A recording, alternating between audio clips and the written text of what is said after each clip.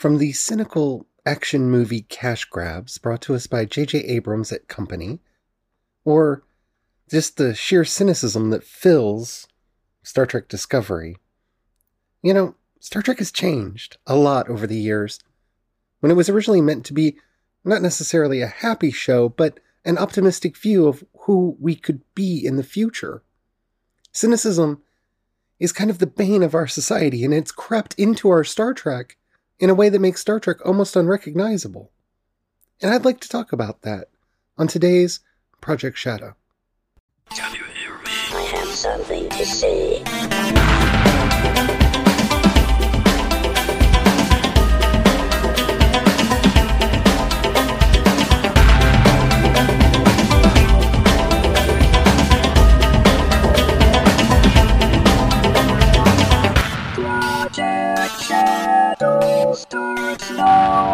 Hello everyone, how are you doing today? My name's Charlie. You might know me better as sci-fi fantasy writer C.E. Dorset, especially if you're reading my latest book. But today we're talking about Star Trek.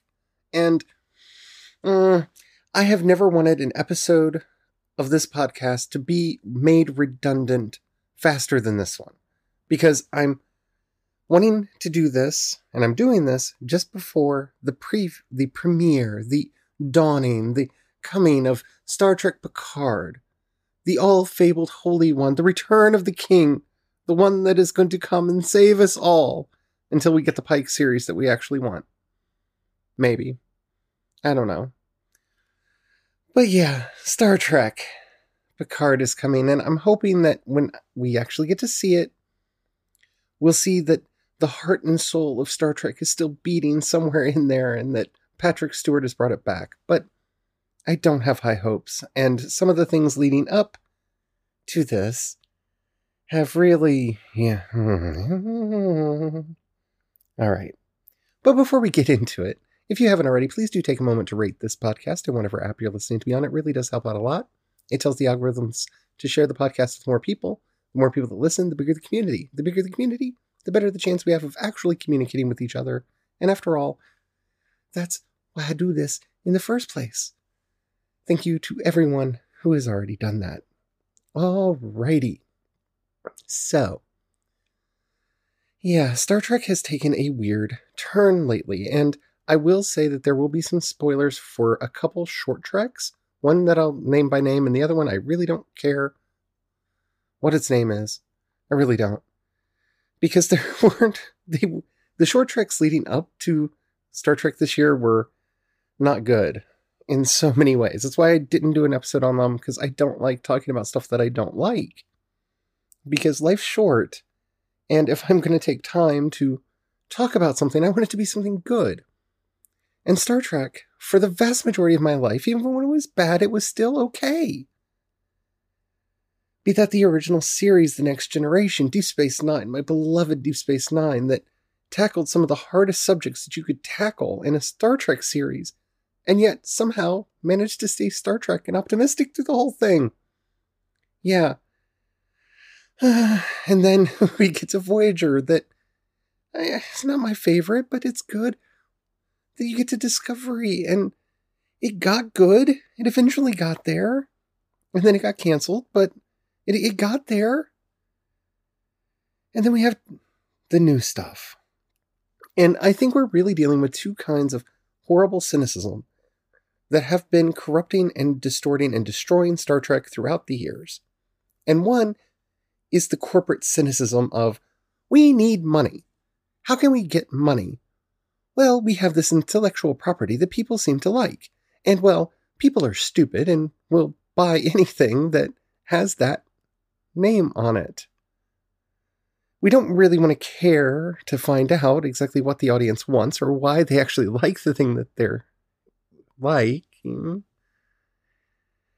And so you can see this really setting in with Star Trek Nemesis. The Star Trek movie that I always forget happened because it's so not memorable.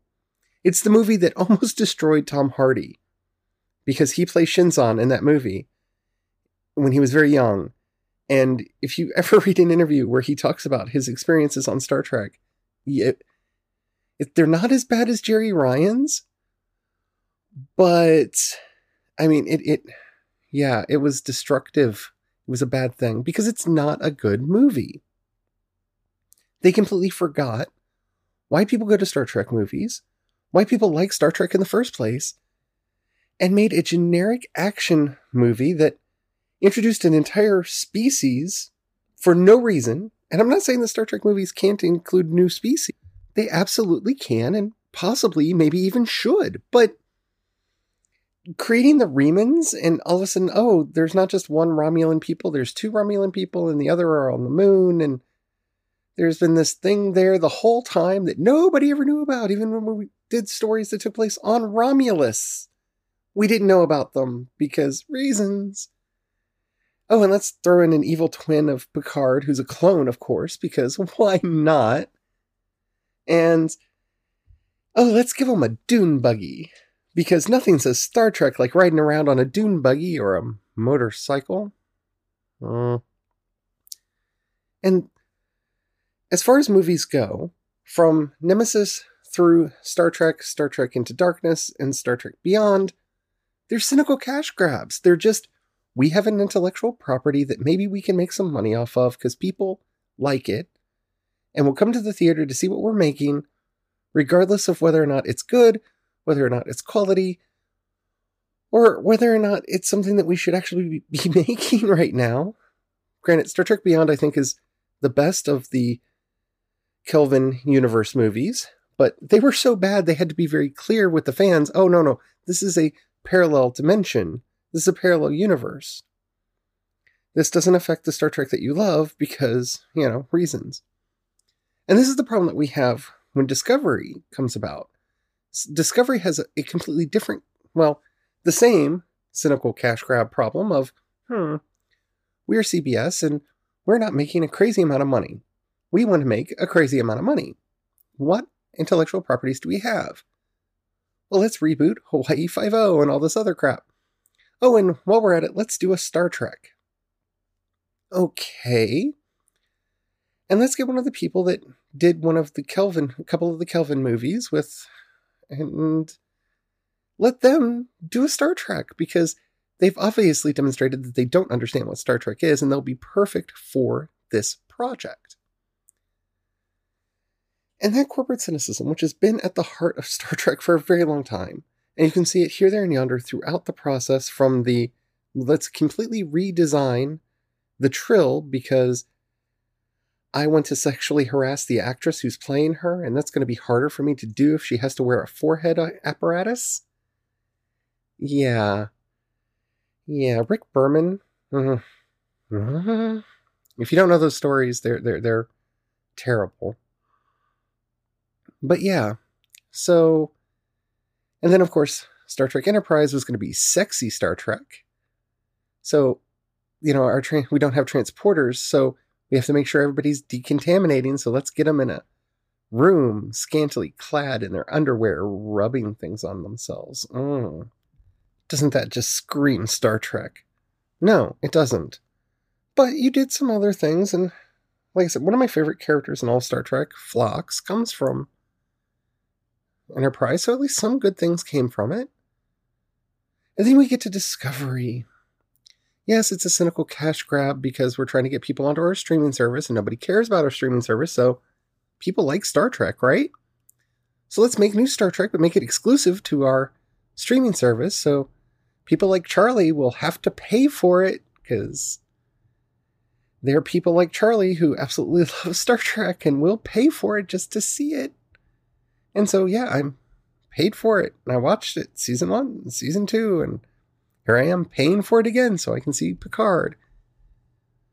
But the worst part that came in with Discovery was this in-world cynicism that you can see in the movies, but I'm not going to go through the Kelvin movies because they're trash, and they're just complete trash. There's very little good that I can say about the Kelvin movies. But Discovery at least has some interesting points to it. It has some interesting characters. Some of the new species are interesting. So there's at least a heart there, a core there, something that could be good. But because we're bringing in people who don't really understand the optimism at the heart of Star Trek, we're going to do stories that just don't make sense. We're going to do stories that, well, show the dark side of everything. And I'm not saying that you can't do that. There have been episodes of both The Next Generation and Deep Space Nine that showed the dark side of the Federation, from these Section 31 episodes in Deep Space Nine to the alien parasite conspiracies trying to take over the Federation and whatnot. But yeah, okay, let's forget what Star Trek is. And when I say that they've forgotten what Star Trek is, this is where I'm going to have to start talking about the short treks, because, oh my. The short treks leading up to Star Trek Picard do not give me a lot of hope that we're going to get a return to the Star Trek we know and love.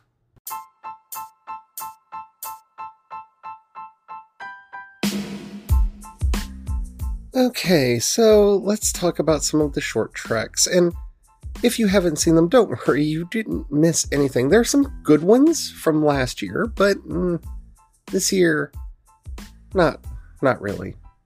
And so the first one is Q&A. Q&A is basically the first time number one meets Spock. Okay, I'm down for this. I'm excited for this. This is kind of your hints that we may be getting a Pike show, because you're going to hint at that until the hints don't pay off anymore, and then you're either going to announce it or not, depending on how you think that will work. And this is a perfect episode of how they don't understand Star Trek. One, because we don't have Uhura, and because we're not doing the Kelvin universe, we have to give Spock some kind of sexual tension with somebody, so of course we do it with number one. Okay, well that's fine. But then you have them discussing things like the immorality of Star Trek's Prime Directive, because this, of course, is a hot topic that people like to talk about on the internet, because, you know, the Federation has all this power, and why don't they use it to help other people? Because interventionist war by a superpower is not a good look. Interventionist war on the part of a superpower into the internal affairs of another species or another state is not wise. It's not a smart thing to happen. We have a lot of historical precedent for this, and that's why we have the Prime Directive. So yes, it would be nice if the Federation took a more active role in, you know, ending slavery or any of the other bad practices of their neighbors. But really, if they start invading or conquering or attacking or supporting rebel groups, they're no longer the Federation. They're a stand-in for the United States or for NATO or for the United Nations, and they're just an evil empire out to exert its will on everyone else. They become what Klingon and Romulan propaganda says that they are, and this is why the Prime Directive is important. And why, like, the entire plot of the Section 31 storyline in Deep Space Nine is about why the Prime Directive is important, and how circumventing the Prime Directive has ramifications that are hard to grapple with. But we're cool, we're hip, we see what the kids are talking about on the YouTubes and the podcasts and the whatnots, right? Right? And, you know, it's cool because we put those words into Spock's mouth, who would understand the basic necessity for something and the logical necessity for something like the Prime Directive. That logically, it is hazardous for a large interstellar alliance to intervene in the affairs of others because of the unforeseen consequences of doing so. Anyway, so yeah, pure cynicism creeping in because, you know, the internet says that it's bad, so it must be bad, so we're going to just agree with the internet because, see, we hear you, fans, because that's, you know, since Season 2 of Discovery has kind of been their thing. Then there's the trouble with Edward, which I'm really not going to talk about because it's just, hey, here, let's look and see how this one idiot ended up creating the tribbles that we will see later, because of course he did. Yay. And of course he's played by the dude who plays Bob on Bob's Burgers, and it's funny. And it is funny, but please, don't be canon. Don't be canon. Ask Not, probably the only good short trek, and I'll probably do a thing on it later, because it's, like I said, one of the good ones this year. It's about, I'm not even going to talk about it. Ephraim and Dot is cute. Okay, it's cute. It's animated. You can see them setting up the animated kids universe that they're going to be doing. The same with the girl who made the stars. You can see them setting up that animated kids show thing that they're going to be doing, and they're testing out some ideas. Okay, that's fine. But the one I really want to talk about is Children of Mars. Because this show, this episode, or whatever we're going to call it, this 8 minutes and 20 seconds of Star Trek short treks, is a direct prequel to the events of Star Trek Picard. And why do I say that? Because we actually get to see the attack that takes place in the trailers. When all those alien ships are attacking that red planet and blowing stuff up, that's Mars.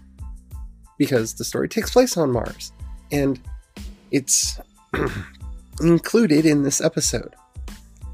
And what is this episode about? Bullying. Because that's topical, right? Everybody's talking about bullying, how bullying is a bad thing. So we're going to tackle bullying in the Star Trek universe. And well, I'm not saying that shouldn't be a topic. In fact, this is one of the topics in the episode Shore Leave, where we find out that Kirk was bullied when he entered Starfleet Academy for a really long time because he was too bookish and nerdy and had to deal with Finnegan. Yeah.